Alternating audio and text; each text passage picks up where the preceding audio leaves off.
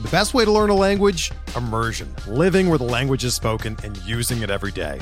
But if that's not in the cards this year, you can still learn a language the second best way, and that's with Babbel. Be a better you in 2024 with Babbel, the science-backed language learning app that actually works. Don't pay hundreds of dollars for private tutors or waste hours on apps that don't really help you speak the language. Babbel's quick 10-minute lessons are handcrafted by over 200 language experts and help you start speaking a new language in as little as 3 weeks.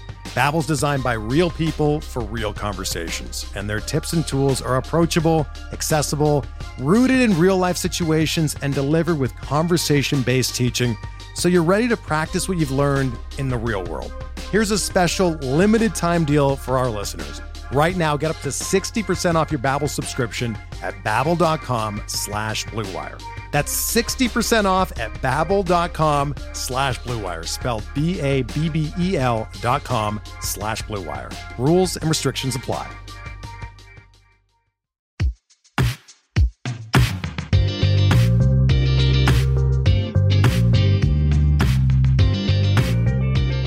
Welcome to Dugout Study Hall, a remedial course in baseball stats and proud member of the Pitcher List Podcast Network.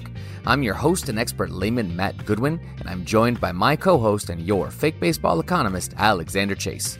On this episode, we will take a look at what playoff performance can mean for player perception, especially as it relates to next year's ADP and draft capital investments. We will also talk a little bit about the Mets players booing their fans in response to being booed by their fans. But before we get to all of that, Alexander, how you doing? Hey, Matt. I'm not doing too bad today. How about yourself? I'm doing pretty well. We had school start again this week by me here, so today was the first day with the kids. That was a good start.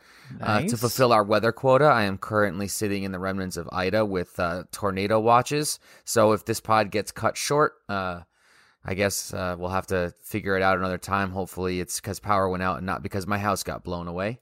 I hear that you had some experience with Ida yourself. Yeah, there was this fun thing that came through DC at about 3:30 in the morning Tuesday night. Enough lightning that made it look like the fire alarm was going off at the neighboring apartment. Just every half second, another flash happened at about 3:30, and that's intense and terrible timing. That is not when you want something keeping you awake. Yeah, I think I, as a result of that, didn't go back to sleep for about another hour and a half. So I got 2.5 hour chunks of sleep. And I really, really, really hate Hurricane Ida as a result of that. Indeed. Well, the last time that we spoke, we were doing early recording because Henri was coming towards me.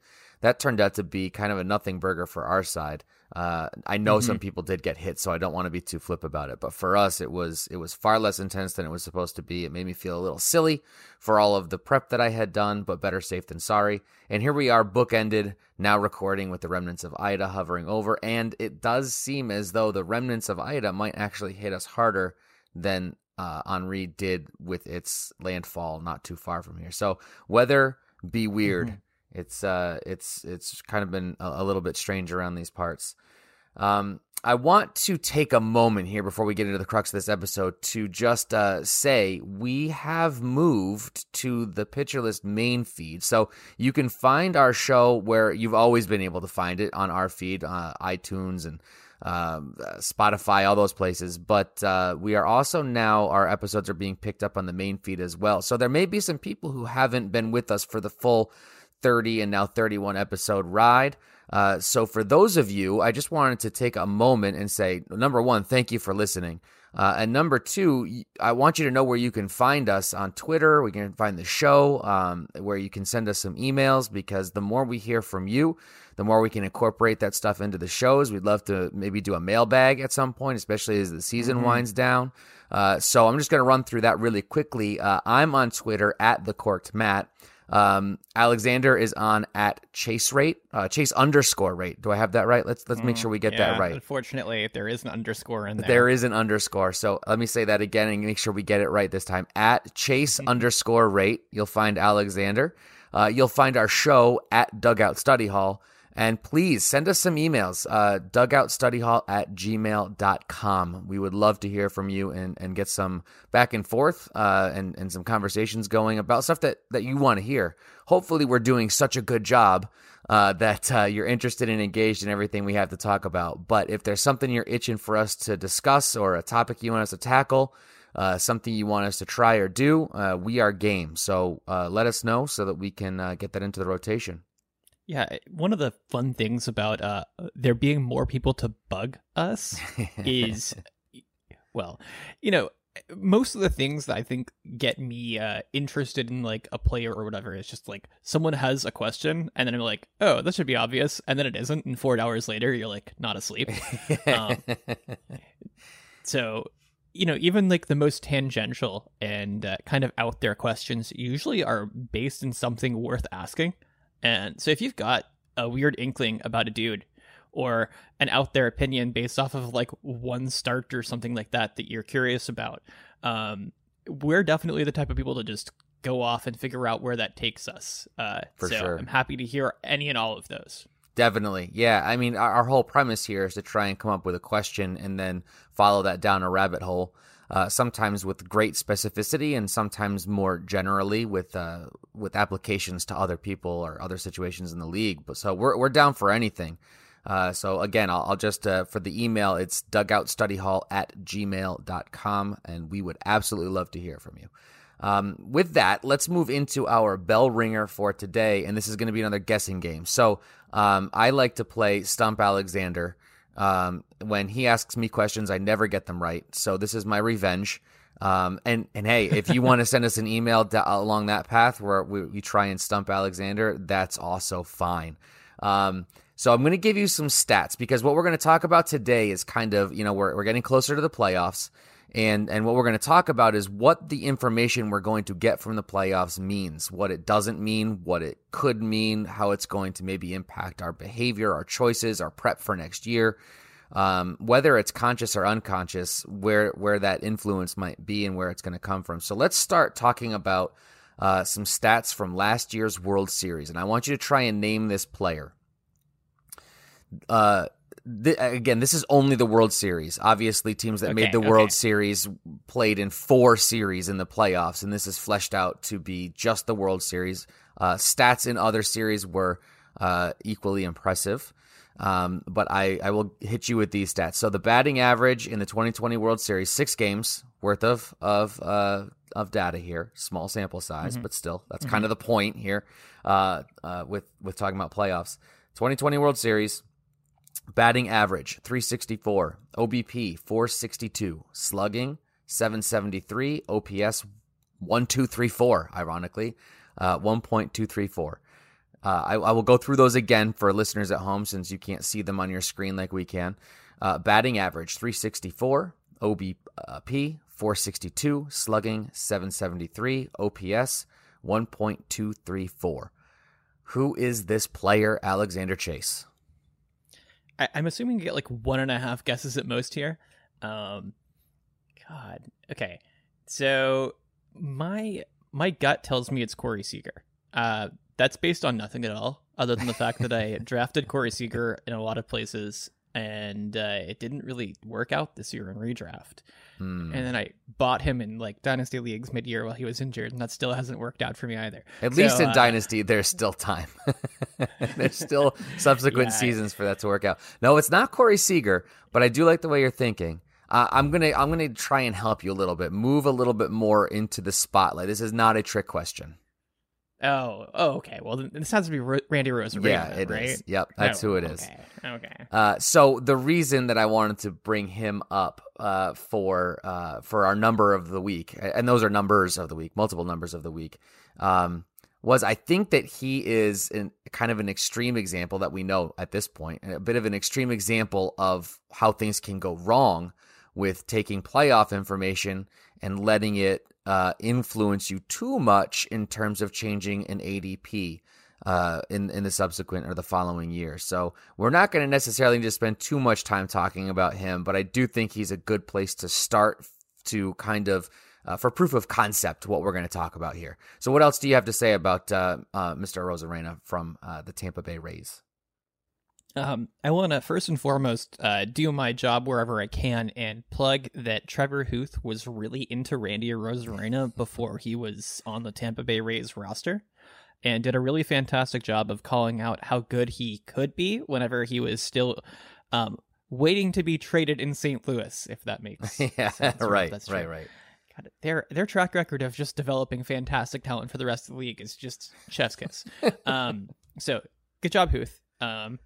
Also, I think one of the really confusing things about Arozarena is that, like, he absolutely murdered a ton of baseballs. Mm-hmm. There wasn't, like, any, like, exceptional luck involved in this weird way. And, like, yeah, he murdered a bunch of baseballs. Like, you got to be a little bit lucky to get those pitches, I guess, or, like, be that hot at the right time. But it's not like they crept out, or, like, he had, like, some really unfathomable, like, line drive rate, like I usually have to call out. He was just really good. Yeah. And it's so hard to figure out exactly what to learn from that, other than that sometimes people just are really good at the right times. He hasn't been that good this year. I've still liked watching him. Yeah, and sure. That was still one of the coolest things to watch, like, ever. Yeah, it was amazing. It was unbelievable. If we look at what he's done this year, does it line up more with what the stuff from the minor leagues said he was going to be? Do we see a little bit more of a correlation? I mean, is this, I guess what I'm really asking is what we've seen this year proof of, look where the track record is longest and the sample sizes are biggest? I mean, you just expect that everyone's going to come back to earth a little bit. Well, sure. I don't think anybody was drafting him thinking he was going to end the season with a 370 batting average and hitting home runs every 10 at bats. But in terms of, like, I think it was reasonable for some people to say, okay, we're seeing the beginning of a breakout, and I want to have him on my team so that it continues. But what we've seen, I think, is him coming back to earth less, like, more so than the regression you would have expected. And maybe more in line with what those tools said of his abilities coming out of the minor leagues. Like, good player. Like, I'm not saying bad player, but certainly not like, okay, this guy might contend for a batting title. Yeah, I think that you're exactly right to nitpick in the correct direction. His warts have historically been more in the direction of swing and miss, but good things would not miss. Yeah. He's if you pull up his nice, pretty eye roll sliders, his I'll just get that away from myself for a moment. Yeah, 11th percentile in whiff rate, 11th percentile in K rate. Notably, his strikeout rate is lower this year than it was last year, and his walk rate is better this year than it was last year. So you've just seen him kind of get, like, less luck in some other ways, which has put more attention on the batting average, skills, and strikeouts. It's kind of funny that way. It's like we just kind of expected he was who he was in some really unexpected ways. It's like, oh yeah, like, this dude who strikes out almost 38% of the time, like, that's not going to be a problem, right? Just apply linear growth onto that. His bad luck this year, if you look at things like scrolling down to his page to his 211 XBA to today's date. One of the things that's interesting about that is it's driven in large part by some bad luck this year in terms of how many line drives he's been able to put together. I always like to remind people, and like at least twice an episode it seems, that players have very limited control over their line drive rate in the long run. You typically end up in the upper 20s over time, but if you are above or below a certain number in a particular year, that's usually a pretty good way to kind of get a grasp on whether a guy's been lucky or unlucky, because it's just not going to happen again with any reliability. So this year, his line drive rate is a not all that pretty 22.3%. Okay. That's like 3% lower than league average. Last year during the regular season, it was like 2.5% above league average. Which is a big swing from one to the other. Yeah, but it brings you to the average.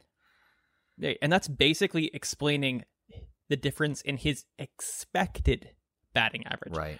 You know, it's crazy, though. He's still batting 274 this year, despite having an XBA of 211. His ability to just kind of, like, run hard and probably be a little bit lucky in terms of, like, how things have actually gone is like been pretty good. So yeah, I'm definitely like, there are some warning signs that he could have like a 250s batting average and, you know, like 22 home runs and like 15 steals and basically be like slightly better Kevin Biggio projection. Yeah.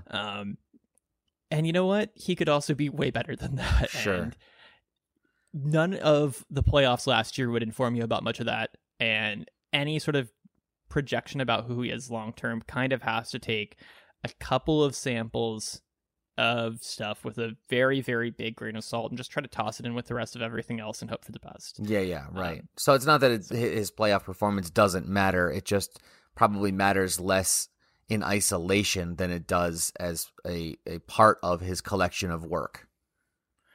I mean, yeah, I think it's more accurate to say we overweight playoff performance because everyone saw it.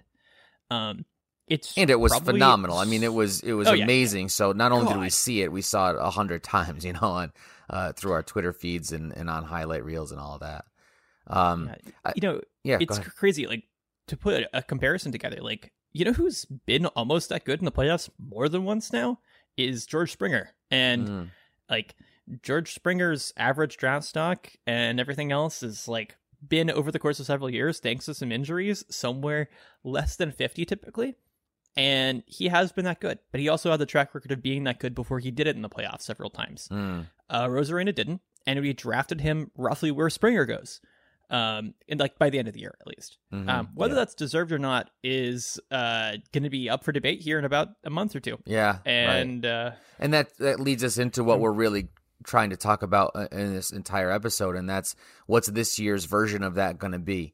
You know, if we see somebody who really performs really well, are we going to be buying in? Is that going to make that player more expensive next year in drafts? If somebody who's been really good is bad, is that going to give us pause and drop an ADP? Is that going to have influence?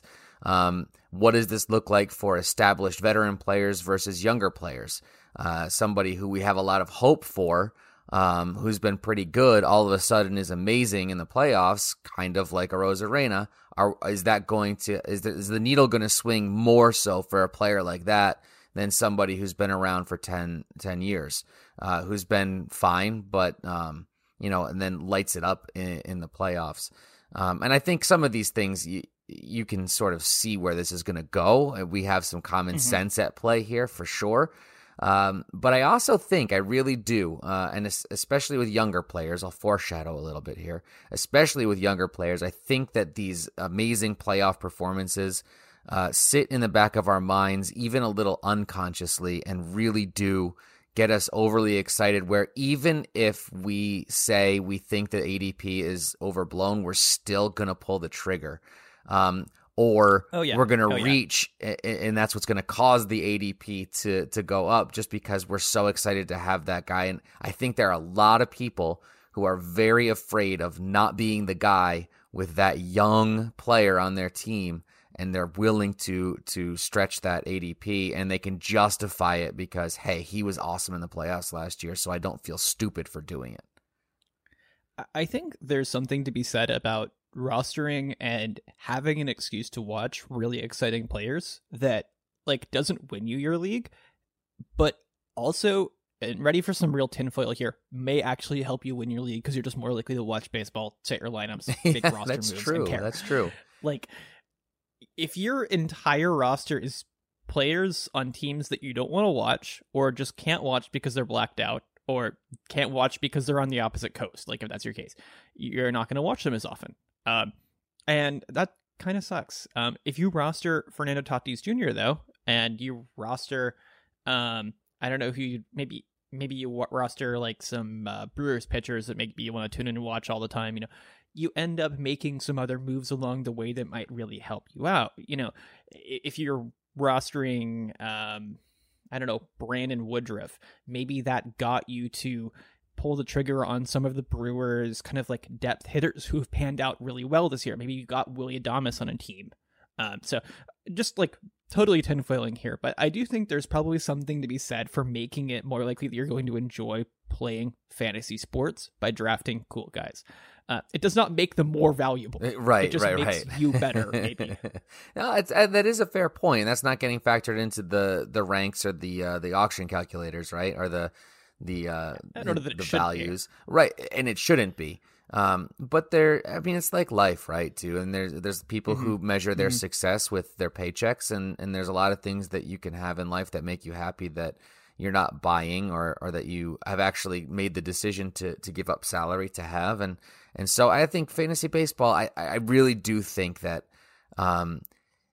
it's been driven lately by a lot of people who are doing it for betting, or they're doing it for money making, or they're doing high stakes things, and there's a lot of pressure there, and I get it, and I'm not besmirching that at all. I think that if that's your thing and you're doing it where it's fun and you're not, gambling to so much money that you're putting yourself in a tough way, more power to you. That's not my thing, but I don't take that away from anybody, but I do think it impacts the way people are talking about it, and I think it can take some of the fun away. I also think that this is something I've said for a long, long time, that losing in fantasy always feels much worse than winning feels good, and most people aren't winning their leagues, right? One person is. So it's also easy to unplug and be frustrated by it. And maybe if you have that guy on your team that gets you excited to watch that player, it keeps you engaged a little bit longer. I'll be honest. One of my home leagues, I started 4-1. And it was awful, and I'm gonna make the playoffs. I've only lost one matchup since. I have a lot of ties, which is unusual. But what was your secret weapon along the way? Honestly, in this case, it was trying to go against my natural instincts. A lot of times in those situations, it would be like a fire sale, or I'm cutting this guy. I actually stayed the course because I liked my team, and they came around. I brought in pieces, and somebody would maybe rage drop a guy, and I'd pick him back up. Made a deal, but I actually didn't overmanage, and I think that's actually the opposite of what I normally do. And in this case, it panned out. But to stay involved when you're talking about your first 5 weeks going poorly for you, it's hard. It really is. If you feel like you're out of it, especially if you feel like you have one of the best teams in the league and you have one of the worst records in the league, that's really difficult. So I think there are a lot of this is a long-winded way of saying, I think there's a lot of benefits to having a team of players that you can root for that aren't going to show up in value necessarily, or ADP or whatever, but definitely have tangential impact on your quality of enjoyment, or level of enjoyment, I should say, of the fantasy baseball season. What are some of the lessons that we can learn from, let's call it the Arozarena effect, looking forward to the teams that are likely to make the playoffs? And if you're down, we can do it by division. We're going to do it by division? Mm-hmm. Mm-hmm. All right. So sounds good. Let's start with the American League, the AL East, and talk to me about a couple of people who are kind of like exemplars of this concept. Obviously, there's lots of people that this could happen to. But I think a good place to start would be people who maybe their ADP was a little shaky, or is kind of on the cusp of, like, we are not really sure we know what this dude is all about, and the playoffs could kind of push it one way or the other. Yeah, I don't want to just include playoffs here. We're here September 1st as we're recording, and I think this last month or so of the season, we probably should throw in here as like a pseudo playoffs, like the stretch run guys that get people in. This is also going to get lodged in our collective memories more so than other things. People will quote like second half stats or last month stats, or like, this guy figured it out, so we got to draft him higher and throw out the previous 4 months. Yeah, right. And justified or not, I'm going to say for some of these cases, the last month might be a more true talent example for some guys. It's possible. One of the guys I would say part of this exercise is actually born out of it going deep from Jai Correa, that's on the site from a few days ago, about Eduardo Rodriguez. who I feel like is a really interesting all of the above here. I actually don't know if the Red Sox are going to make the playoffs. Are you going to bet any money on the Red Sox? Absolutely not. Making the... Nope. Okay. Yeah. I think that I think that Eduardo Rodriguez would be a big part of why they would, if they do, in fact, make it. Because, God, somebody's got to throw a ball at their catcher at some point. But he's a really interesting example of kind of the concept here. We're looking for people are going to have a whole lot of uncertainty about where they would be drafted as of September 1st, where one final memory that maybe does or doesn't deserve to have a whole lot of weight will translate to big swings in their ADP. Erod, for me, is a guy who, I mean, he actually is who he's kind of always been, but thanks to some really horrendous luck this year, and, just also what I would say is cosmically some horrendous luck last year as well. Yep. And it seems like he's fine. Yeah, and thank goodness for that. That was a bad situation. Yeah, exactly. I'm glad that we can lump into this category and actually say, no, I trust it. He had like a 6 ERA for a chunk of the year this year. And Rodriguez's fundamentals all basically said he should not have an ERA under like 4, basically. Or I mean, over 4. Over 4, yeah. And that's a huge discrepancy and one that's kind of like hard for a lot of people to parse. It comes down to like how many of the guys that you allowed to reach base end up scoring, and sometimes that's just bad timing. Sometimes that's inconsistent feel, I guess, but probably sometimes that's just bad timing and bad luck. And as a result, even compared to his past self and everything else, it just didn't make any sense. Jai wrote a whole lot about all the different mechanics here. There's a bunch of stuff about like the different speeds of his changeup, and how he's kind of toyed with that, imparting different results. A fantastic read. I really suggest you go check it out. But he definitely strikes me as the sort of person who people are going to have some opinions on next year, whether or not they should believe things. And I'm actually planning on using any arguments about Erod as kind of a litmus test for who I want to like trust in some other ways. If you can't figure out, if you're the sort of person who's like, well, look at his ERA, he's not good. I'm like, okay, cool, next. Like, I think we owe it to ourselves to have some people on there that are like, if someone has the wrong opinion about someone, you can kind of just like put some doubt on there. And I really think that we owe it to ourselves to use trust in Eduardo Rodriguez to be like himself as a litmus test, because it looks like he should be. He has a career best strikeout rate this year. Yeah. Like, that's incredible. He's like striking out, I'll pull it up correctly here because he deserves it. He's striking out batters 27.5% of the time here on September 1st with a career low 7% walk rate. That is a 20.5 K minus BB, and 21 is oft cited as like the elite number. And he has a 5.12 ERA. Yeah, right. By any reasonable signifier, that should not be the case. He doesn't have like any exceptionally terrible like batted ball numbers. Like his hard hit rate is like at 35%, but when you're striking out that many people, that's not that terrible. His xwOBA on contact is like 368. That's not anything different than it's ever been for him, and he's just been unlucky. So yeah, he's the sort of person who I really think things could swing in an interesting direction. And I want to use him more as an exemplar for kind of like what we were looking for writ large, for the sort of people who like one lasting impression can really change everything. So yeah, I don't know. How many of his games have you watched this year? I have not actually seen a lot of his starts, clips and things like that, but I have not. I'm going to be honest. I haven't really watched a lot of baseball this year. For various reasons, like in the traditional like the sit sense down and of watch like for 3 hour way. Yeah. It's just too hard with everything else that I have going on at that time of night and all of that. But what I do think is interesting here is that there's a couple of ways, right? There's those guys who might become more expensive than they should be. But if, let's say, the last start that Erod has is not a great start, he just doesn't have it working. And it's let's say he gives up 5 earned runs over 5 innings, right?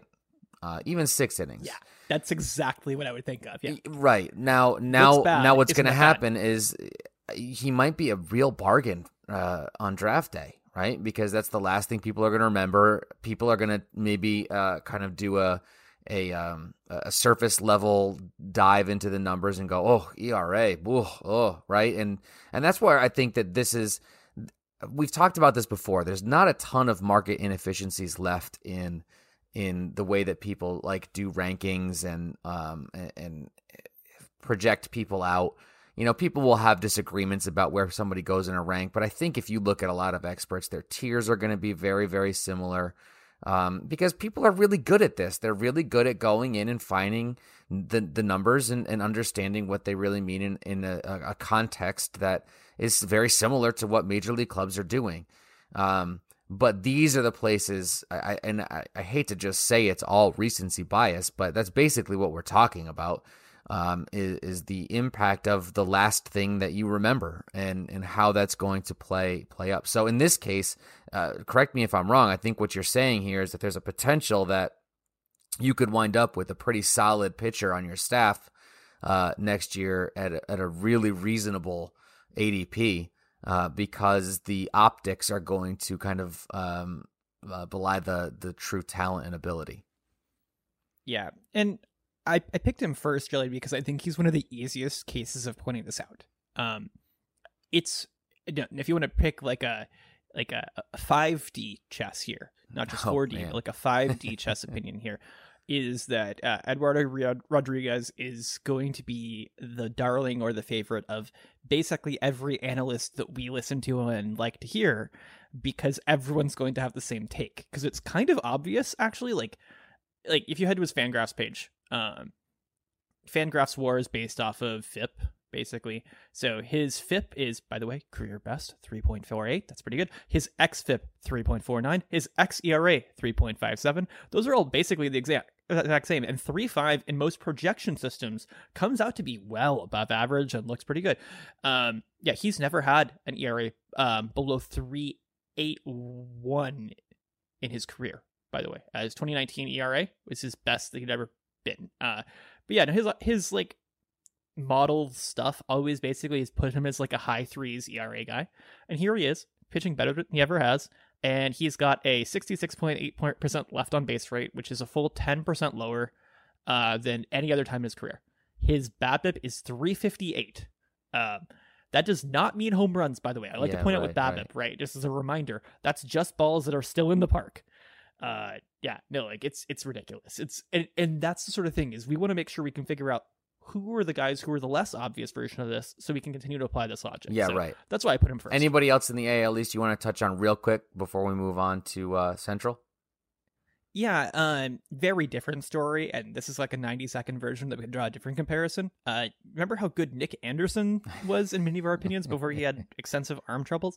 I think this year's playoffs and kind of stretch run could have a very similar effect for Andrew Kittredge, who I've already picked up in a couple of like save and hold leagues, and you should probably do the same. He looks really, really good. Yeah. If the Rays have a pretty good run, there's a good chance that he's the guy that ends up having the ball in a high leverage situation. And Andrew Kittredge is definitely a guy to watch as kind of like the face of all things. It would not shock me if he was the guy that ends up being the person who's like at the top of the closer depth charts for the Rays for all the fantasy sites, and as a result gets drafted as like the 14th closer next year. Yeah. Despite the fact that he's not a closer, he's a multi-inning reliever who can pitch in the 8th and 9th inning. Right. Anyways, just want to note that I think there's a really big potential that happens, and like we should have learned our lesson at this point. Don't draft Rays closers, but draft Rays relievers if you're in relief pitcher but not closer leagues. Anyways, yeah. A really strong chance there. I think that he has an interesting end of the season that spikes his value really, really high. Yeah, that's good to. It's good to think about. I guess what we were talking about with Erod is somebody who's going to definitely have the same role next year that he's had this year. Talking about that situation, you're talking about thinking ahead in terms of opportunity and role and that sort of thing, which is good because not everybody does that. Not everybody does that. What about the AL Central? Well, there's only one baseball team left in the AL Central, right? They just play on the fields. They're scrimmaging themselves. Yeah, I think that at this point, there's the White Sox, and then there's like all of the other teams that are in the house leagues that the White Sox run. You know, did you play baseball in like a little hometown league where like there was one team that was better than all the other ones? I didn't. It kind of depends upon who got the one star player in the whole local league. Yeah, I played in a local league where like there was a travel team, and then there were like 4 other teams that would rotate playing this travel team and each other. And if you just like were a kid who wanted to play baseball, you played on one of the local teams. And then the Rockwall Longhorns played like travel ball, and they beat us by like 15 runs every 3 weeks.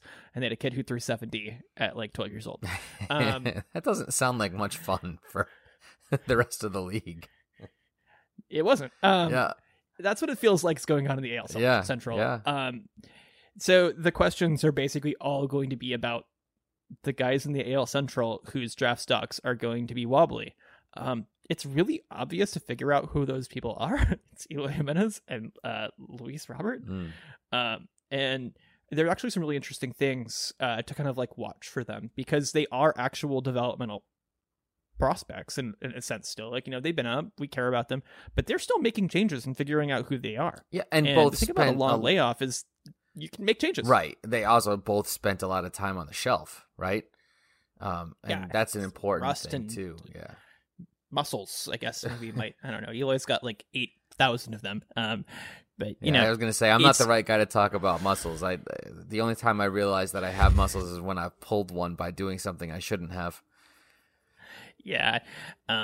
It's worth watching, though, the small sample reliability stats like chase rate and contact rate for them as the year goes on, to see kind of like whether we can tell that they've gotten better and are making better decisions. Because both of them kind of had some like unsustainable profile, loud skills sort of conundrums. You might remember that Eloy like doesn't walk ever. And yeah, like neither of them really do. So it's worth watching to see whether either of them can, like, I think at this point, small samples, Luis Roberts up his contact rates both in and out of the zone by like a small but noticeable amount. And if that can keep up, that would allow his very aggressive style to play really well. Yeah. Which would be kind of cool. So, you know, that's worth watching. But, you know, they're kind of obvious. And the nice thing is, like, they're pretty much guaranteed at least 3 playoff games. So, like, there's a higher chance, you know, especially, you know, if they're in a situation where they're playing, I don't know, they're going to have, like, the second or third best record probably in the AL. So they'll play whoever else. I'm not sure that might be. But, you know, we could have a fun series with them. And if they can just get one good matchup against a lefty where they look really good, we're going to have some fun discussion about that. Yeah, that's a fair point. Yeah, I mean, matchups matter, right? What about the AL West? I want to basically say the same thing, but in Astros colors. Alex Bregman. I think that when it comes to the Astros, they've actually had some really good health this year in a lot of ways. Kyle Tucker's been out for longer than you wanted to for a couple stretches, but I mean, I think at this point we know that Kyle Tucker's pretty good. Yep. Altuve's back. Correa's back. I don't know. He's going to be a free agent, so that's worth talking about in its own separate way. If he has a loud and really good postseason, he might make himself a $10 or $20 more million if he's not careful. But I think Alex Bregman is, for fantasy purposes, one of the more intriguing people to watch, because you remember a couple of years ago he had like a 40 home run season. A ton of those home runs were quite cosmically lucky in that he plays for Houston and the crawfish boxes are unfair, and he's just really good at pulling the ball down the left field line and depositing it in the at the foul pole. And he doesn't actually do a lot of things exceptionally well, other than playing for a good team and that one skill. Like, he walks a lot. That doesn't always help us in fantasy leagues, right? So it's worth watching, though, if he can put together a nice stretch run, a competent postseason, and give people some confidence that he's like a top 50 pick. If not, there's an interesting situation where maybe his stock falls. And you might be able to get him a little bit later than you'd think, because he just spent so much time on the shelf and not being good over the past few years. I mean, he's good at baseball, probably. So well, I mean, if his situation is aiding his his production and the situation's not changing, then even if he is getting lucky because of where he's playing, that is probably luck that's not quite as lucky. You know what I mean? What I'm getting at? Like it's maybe that's why I said cosmically. Yeah, lucky, it's like repeatable luck. Is that a thing? yeah. It's like the luck happened, and he's still reaping the effects, and we can predict that he still will. Yeah, because he's still going to play there. Now, if he winds up on a different team at some point in a different ballpark, if he's playing in St. Louis, we're talking about a totally different situation. For sure. And then that's where we have that, the narrative meets the data kind of a discussion. It's also worth kind of just throwing in, because we haven't said it, is he hasn't had a good season since the whole trash can thing. Yeah. I was going to say it, and then I was just going to let it go. No, if he does have a good end of the year, and basically everybody else in Houston that has kind of like been a major implicated player has had a good stretch since then. Yeah. Like Correa's been good, Altuve's been good, Springer's been good. Bregman's basically the only one who hasn't had an extended stretch of looking awesome since. And most of that, I think, is lack of opportunity because he's been hurt. Yeah, so, I mean, that'll do it every time. Right? We'll see. All right, let's move over to the National League. Let's start in the East.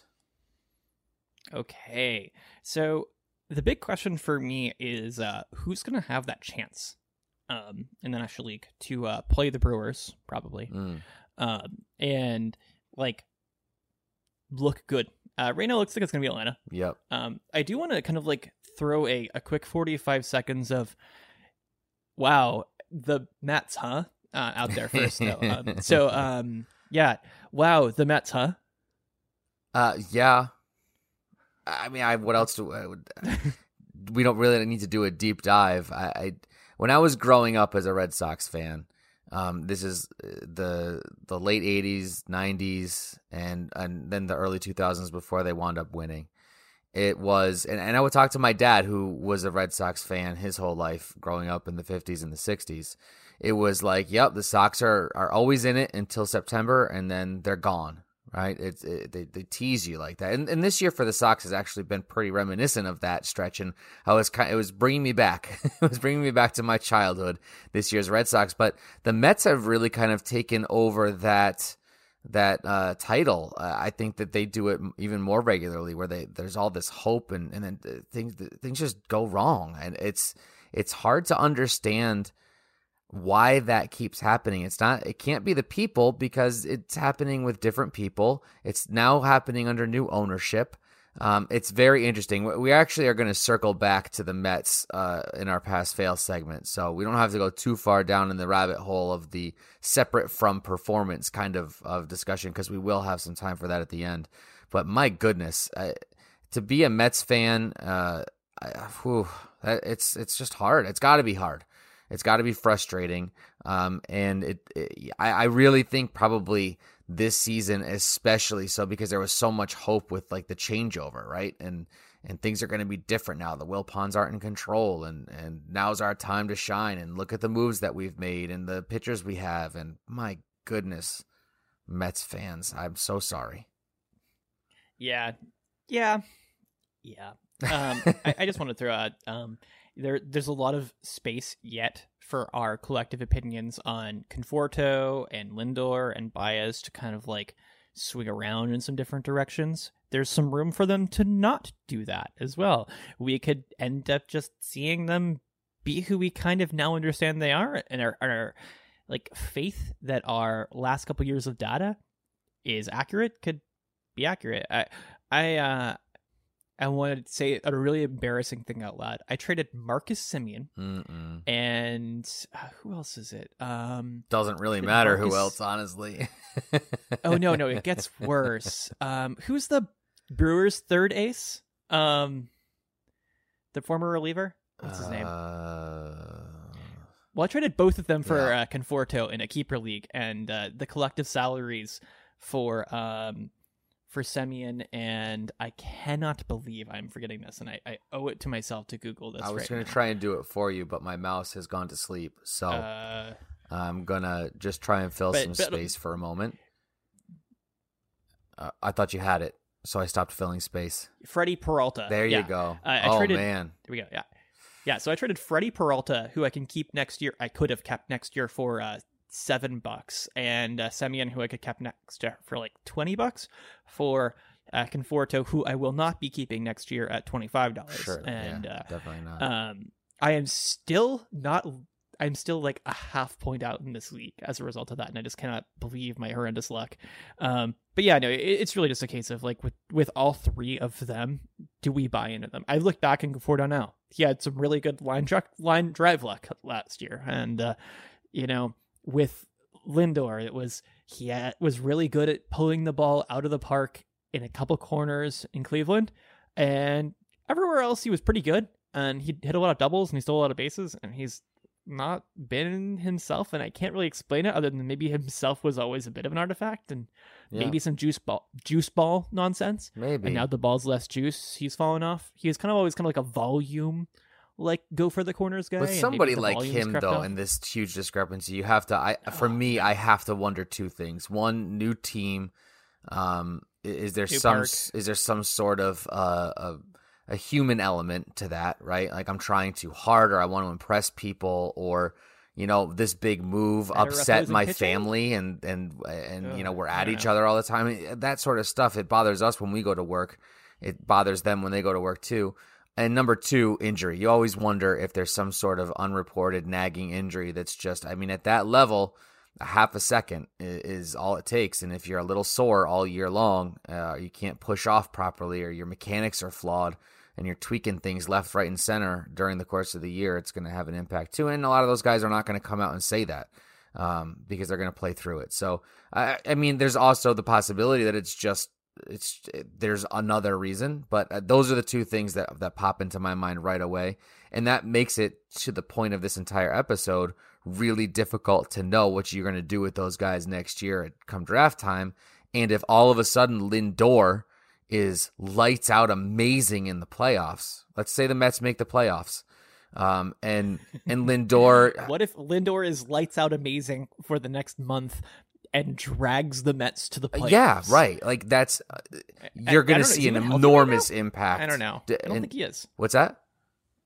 I think he's hurt right now. Still, I gotta double check that. But create this example here where he plays and he hits like a home run a day for the entire game. The entire exercise is probably theoretical anyway, because I don't think he's going to do it. But the idea is somebody like that. I could see his ADP for next year as it stands right now being pretty low. And I'd be picking him. I would probably have him like in the 40s or 50s at highest. Do you remember where Machado was going after his first poor year? I don't recall.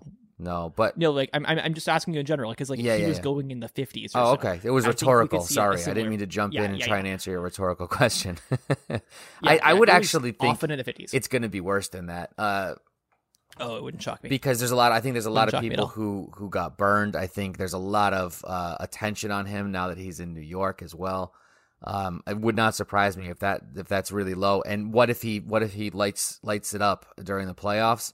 If he has an Arozarena type playoff, I think that you could seriously be talking a 40-50 spot discrepancy in ADP next year. So okay. He's not a rookie, but I feel like because of his situation, that a small sample size of good is going to really, really shift the what's the word I'm looking for? Tilt the tables. That's not the right word either. Yeah. You know what I mean? Yeah. Let me throw this at you. Over through the moment that I'm looking at stats up, which won't include any stats he's accrued tonight. So basically through August 31st. Last year to that point, he has accrued 660 plate appearances, which is about a full healthy season. Mm-hmm. That is 155 games played. That's pretty good. Yeah. He in those two, basically full year, he has 19 home runs and 16 stolen bases.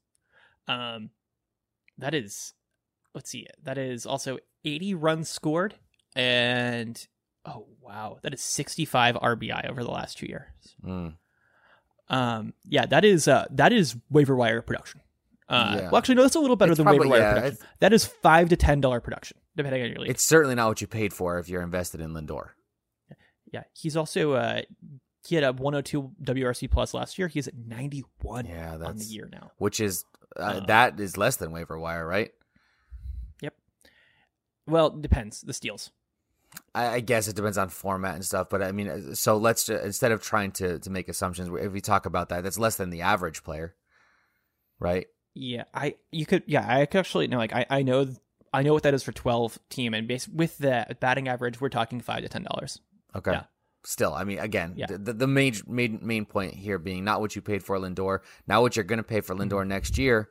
Or that is what you're probably going to pay for Lindor next year, unless something else happens. And I do think that he could buy back a lot of ADP if he were to go on fire in the last 6 weeks of the season, like including playoffs, right? Like the last 2 weeks of the season into the playoffs, that kind of thing. So I don't know. I feel like the biggest movers here are the young players, but then there's these veteran players that have been awesome and are suddenly not good. That's also a place where you're going to see a small sample size be really influential, I think. Yeah. If we want to stay on that and head to the NL Central, a guy I wasn't planning on talking about extensively, but I think fits into that category is Christian Yelich. Yeah. For all the obvious reasons here. I was actually planning on talking about some different guys, though, in the NL Central, because you can basically just say everything we just did for Yelich. Yeah, exactly right. Yep. But the NL Central, I feel like, is probably the division that has the teams with the least amount of national coverage who are likely to play meaningful and interesting games. So basically, the Arozarena Rays effect will be shining very brightly on the Brewers hitters and potentially the Reds should they make the wild card game. Win that wild card game, which would be crazy because they might knock off the Dodgers. But yeah, I don't know. Do you remember in April when we decided not to throw any fab money at Jonathan India? I do, and I'm gonna confess to you at this point. I acquiesced to that, and I really, really, really wanted to grab him. And I was like, okay, no, that's on me. I'm gonna follow in Alex's footsteps here. And listen, it's not to blame you, whatever. It's not the end of the world. But at the time, I was like, I don't know. I really want this guy on my team. But I don't know how much of a difference he would have made for us. But yeah, and listen, I can take that half a victory lap on like, oh, I was right and you were wrong. But who knew then? And there's a lot of people who were right and a lot of people who were wrong, and there were a lot of wrong people who grabbed him anyway, and a lot of right people who just couldn't squeeze him in. So I mean, whatever, it is what it is. But Jonathan India, I think, is a perfect example of what we're talking about here. So tell us more about him. So I think the interesting thing about Jonathan India is that he's just been really consistently good, and both in the fantasy way and in the real life way. And I don't hear his name show up that much outside of like the trivia channel on Pitcher List. Like he's been good. But if you want to talk about like young, exciting National League second baseman, he's never the name who comes up first. Like, you're always going to hear about Jazz Chisholm first. Yeah. And not to knock significantly Jazz, better than Jazz Chisholm. He's been great, but and India is not getting his due. Jazz has been like a 1.5 WAR on the year or so, maybe a little bit less than that. And he hasn't been playing the whole year. There's been some parts through that hurts, sure, et cetera, et cetera. But like, he's on pace to be like a solid major league starter. Jonathan India is like on pace for a season that you would expect out of an all-star. He's like on pace for something in the realm of like 3+ WAR. Like, they're not solid all-star, but at least all-star bench sort of guy. Yeah. Solidly above average. And on top of that, you have a significant number of stolen bases. And like that WAR number is like park adjusted. He plays in a fantastic hitter's park on a pretty good offensive team. Like, everything you could want. I just don't feel like he's had that major media buzz that would put him in a position to really inflate some stock and get some people excited. He was a good but not outstanding prospect. And here we are. Like, I think he's the sort of guy that could really, really benefit from one clutch hit. Yeah, like, just where everybody's watching. Just that everybody's going to see it, yeah. we're talking the difference of 5 feet of like flight on a ball, like going over someone's head, or it's like to the left of a left fielder or something like that, and him like getting an RBI, in a wild card game could. I'm not kidding here when I say something like that could put him into the consciousness, get people to actually look at him, and bump his ADP up. Sure. Oh yeah, I 100% believe that. Mostly because right now I think his ADP is going to be criminally low. Yeah, actually, I think it would not shock me at all if he's the sort of guy that you will hear us talking about if the Reds don't win that wild card game or don't make the playoffs, if the Padres figure out how to pitch or something like that. More on that in a second. But yeah, he's the sort of guy, like, it screams out, this guy's been really good. It looks real enough. Yeah, so I just want to say he's the sort of guy. And then let's throw that back to the Brewers. And the other way, they've had a couple other guys who have been exceptionally good. Same concept. Same concept. Willy Adames has been just lights out since he's not been playing games in Tampa. Mm-hmm. Like, he was always good on the road for Tampa, which is really funny. And then suddenly all of his games are not in Tampa, and he's excellent. So same concept. I'm going to grab Adames in a couple of leagues next year for sure. Yeah. I don't think you'll be alone in that. All right, let's go to our last division, the NL West, and let's talk about what you see there. Yeah, I said Padres pitching, and it's like, it's going to get attention. I just want to say it. It's going to get attention. So, like, Blake Snell's had 2 good starts in a row. That's kind of, I think he's, like, one who I think, like, those sorts of effects are going to be, like, the most dramatic for. But, like, they're going to have plenty of eyes on them in the stretch run. And if they can make it to the wild card game, cool. If not, well, that's a whole other baseball discussion. Mm-hmm. Yeah. And I think this all actually, we should just kind of go ahead and say, regardless of how that goes, big credit to the Giants and especially their coaching staff for just getting the absolute most out of a whole lot of guys who needed some better coaching to get the most out of them.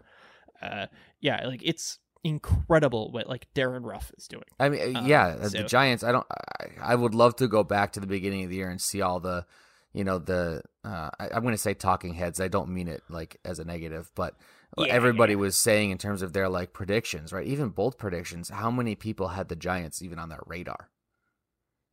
Yeah. And, it's really funny. The White Sox hired away their pitching coach. Whose pitching staff has been way better than expected this year? The White Sox. It's interesting. You just hire the guy employed by smart people and then tell him to do the thing that he was previously doing. Things change. And I don't know how much there is to say about, like, are there going to be any Giants players that are going to have their stock rise? It wouldn't surprise me if, like, Brandon Belt has some national attention. Brandon Belt was so good in 2020. Like, we're talking, like, near 1,000 OPS, I think, last year or something stupid like that. Now, it's aided by the fact that he's mostly platooning and he's getting a lot of rest. But if you're in a league where you can take advantage of that, here we have 2 years on that, like, a lot of their guys are performing well, preparing well for limited roles, and just doing really, really, really bad things to baseballs in a good way. Yeah, again, league specific and format specific, but definitely a place where you can take advantage if you have the flexibility to make those daily moves and deep enough benches to hold on to players like that. All right, I'd like to move into pass fail, and then we'll punt off the books to next week or beyond. But I really think that we have to come back to this moment in baseball history, and I want your take because I feel like there's a chance we're not gonna see eye to eye on this one, and that is this phenomenon that has come out of the New York Metropolitans baseball team of being angry at the fans for booing them, so that when they do something good, they thumbs down the fans because, as Javier Baez put it, if they're going to boo us when we do something bad, we're going to boo them when we're successful. I'm paraphrasing, but that's sort of what he said. And there was actually a lot of people who came out and, like, were bashing what Baez said, and a lot of people who kind of rushed to his defense. I was surprised by that. And one thing that I noticed, not to overgeneralize, but I do think there was a bit of a generational divide on the camps there. And since we have a generational divide on this here pod, I'm very interested to see what your thoughts are on the situation with the Mets players. It's very common on teams these days that when they get doubles or big hits, they go out there and have a gesture back to the dugout, and they come up with that probably in spring training, and they use it throughout the year, and I'm all for that. This one, though, is like directly targeted at the fans, and I guess I'm hinting a little bit how I feel about it. But I'm very curious as to your thoughts on this, and not the celebration, but the element of the fans. So the direction I'm going to take this may be different than you think it is, but the target of my ire are like the Steve Cohen fanboys who are really just kind of like vaguely repackaged Elon Musk fanboys. Yeah. The fans who are doing this sort of stuff are the people who like tend to go into like people's Twitter mentions and say stuff like Steve Cohen's a billionaire and he knows how to do things and he's really smart because he has $14 billion, whatever it is. And one, that's not how that works. Two, that's still not how that works. And three, he's not paying you. You don't have to say those things. Right. The Mets organization is the root cause here. The players, the fans are pitted against each other. But the problem is fundamentally that a team traded for someone like Javi Baez, who has not been very good at baseball, and told their fans that this is the guy that was going to make them better. Yeah, right. That's a lot of pressure to put on him. Do you know what Javi Baez's like zone rate is since he's been traded? No, I do not. He is he's seeing about a third of the pitches that he's getting are actually in the zone. That is lowest in the league by like a considerable margin. Because he keeps swinging at him. Yeah, exactly. It's like the NL Central like didn't bother to realize that Javi Baez will swing at anything, and like there would be this constant like fantasy analyst people for like past couple years are like, yeah, Javi Baez is like a really terrible strikeout rate and like whiffs at everything, and he still has a fine batting average and gets a bunch of home runs, and it seems like we can still draft him, right? And they're like, yep, and then he performs pretty well, and in the next offseason you're like, yeah, but like this seems like it's all a little bit fake and shouldn't work, and you're like, yep, we're still gonna draft him in like the third round. Yep. And here we are. The NL Central is like, hey, you remember all those things that people said in like all of like the takes 3 seconds to research at fantasy podcasts that was like accurate for the last couple years? What if we just actually built our game plan around not throwing him pitches that he can hit for home runs? And lo and behold, the not NL Central like is making a fool out of this team that looks considerably like out of their depth in a lot of different ways. So do I blame these baseball players who are probably not being prepared all that well? I would not shock me at all if the Mets players are getting significantly below league average preparation and like analytical performance help. It would not shock me at all if like the expectations being lofted them from the front office are just built on just nothing at all. Right? So like, do I blame the players for like celebrating their successes when they are being taunted by fans who are being driven by this? No, I don't blame them at all. And honestly, I don't hate the fans either. They're being told what to believe by someone who thought they could buy success and bought Javi Baez with their money. So I listen. That is a little bit of a different angle. It's a bad place than I thought you were going to take. I shouldn't have been all that surprised that it was going to be more of an anti-ownership opinion. But I'll say this: I don't love when fans boo their team. I don't. I don't think it's. I don't think it's productive in any way. The players obviously know they're underperforming. You booing them is not going to give them some great realization or some epiphany in the dugout. Oh, God, these guys are booing us. Maybe we should try and actually win games, right? Like, there's not really anything productive. It's more about venting. Honestly, I think it has a lot to do with mob mentality in a stadium. One person does it. Maybe there's some light beverages involved. And people just kind of engage in this behavior.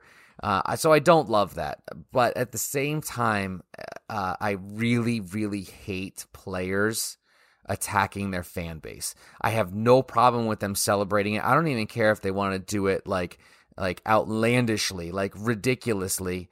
And in the clubhouse, they talk about how they all understand that that's kind of their giving it back to the fans. But that's like your fan base. It's just such a disrespectful thing to, and maybe the rest of the team was like Javi, you're not supposed to say that part out loud. I don't know. But the idea that, hey, you're going to boo us, we're going to boo you when we do something good, like that's just not the kind of relationship you should want to have with your fan base, regardless of whose fault it is. And I think what you're saying makes a ton of sense, but I just think it's a terrible optic. And it's not about being anti-player. I think players should be able to have their own culture, and I think they should be competitive, and I think they should be upset if the fans boo them, because they shouldn't be okay with all of that. They shouldn't be okay with showing up and losing games. They shouldn't be okay with poor performances. But at the same time, to like just blatantly flaunt the fact that like I'm kind of a little bit upset about something that happens in all sports and all places that really athletes should have become accustomed to, is the wrong way to say that. Something that they should be able to tune out, right? If you're an outfielder, you're hearing stuff all the time, and you're able to tune it out and get underneath the ball and make catches and do your thing and move on with your life. I would have liked to see the players have found a pro player way to celebrate the good things they are still doing as they deserve to do, without kind of stooping to that like lowest common denominator of getting into this tit for tat with fans. I don't like it, and maybe I'm wrong about that, but I don't like that at all. I'd much rather see them do something for themselves to build themselves up and feel good about what they're doing, and give the fans a chance to come around, right? Like if all of a sudden you're doing a lot of great things, the fans are going to stop booing, and it's going to be a better atmosphere and a better place. Now there's this lingering thing, right? People are always, and I really think Mets fans are always going to remember Javi Baez coming out and basically kind of being like, screw you guys. Like, I don't know. It didn't hit me the right way, and maybe I just need more time to process it, but I just think there's more productive, mature, professional baseball kinds of ways of doing that sort of thing. So that's the element. It's not so much that like I love what the fans were doing. I don't. And it's not so much that I don't think players should be able to celebrate their success. I absolutely do. And, they shouldn't go to their workplace and have a bunch of people being childish to them either. But the solution isn't like stooping to their level. Like they go back to two wrongs don't make a right. I don't know. That sounds really contrived and parenty of me. But I don't know. That's kind of where it hit me. But I do think that your point is I get is you. well made in terms of like, this is actually a symptom of a much larger problem, and that problem is the poisonous tree, not the fruit, and that's the organization. And it does kind of strike me as very odd that we have new ownership and the same old problems. It's very, very odd to me. Yeah. I'm going to go on a really strange tangent here for just a second. Roll with me. I Okay. promise this makes sense, okay? Yes. Okay. So I watch a lot of baseball. I also watch a lot of soccer. I am regrettably, at times, a Tottenham Hotspur fan. They are arguably like the fifth biggest team in England. Okay. In terms of like payroll and like historical success, or like recent success, at least I would say about like the fifth biggest team. And they're like in a class below the other four biggest teams, but like considerably above most of the other. Anyways, we bought this player for like a near club record fee about 5 years ago. His name is Musa Sissoko. Musa Sissoko is really big and really strong and didn't make very good decisions and was very technically unskilled. And for some reason, we paid more money than we'd basically paid ever for him. And he was not good for the first 2 years he played for the club. They tried to play him as a winger, but if you're not good at dribbling the ball, you're not going to be a good winger. So it didn't work. And then that really reset the expectations around him. Now, there were a lot of like ironic, jeering chants towards him. He didn't really there were moments when players get booed in soccer, and it's mostly deserved, I will say. I would say the fan culture that you kind of like take in from across the pond is very interesting. But he had a really good 2-year run, though.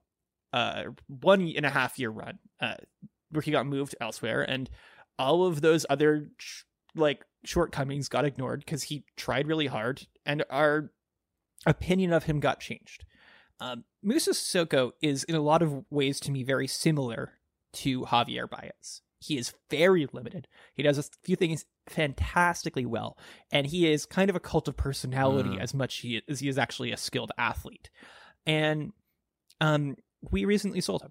The transfer window closed yesterday. We sold him a few days ago, and he got to play actually against us. He plays for Watford now. We sold him for like £3 million. And he got to do like a lap of like honor essentially around the stadium. Like the fans all cheered him. Despite the fact that he was never particularly good. Which is all basically down to the expectations that were set and who's getting to set those expectations. The Mets kind of like understanding of themselves as a club is not being determined by the fans right now.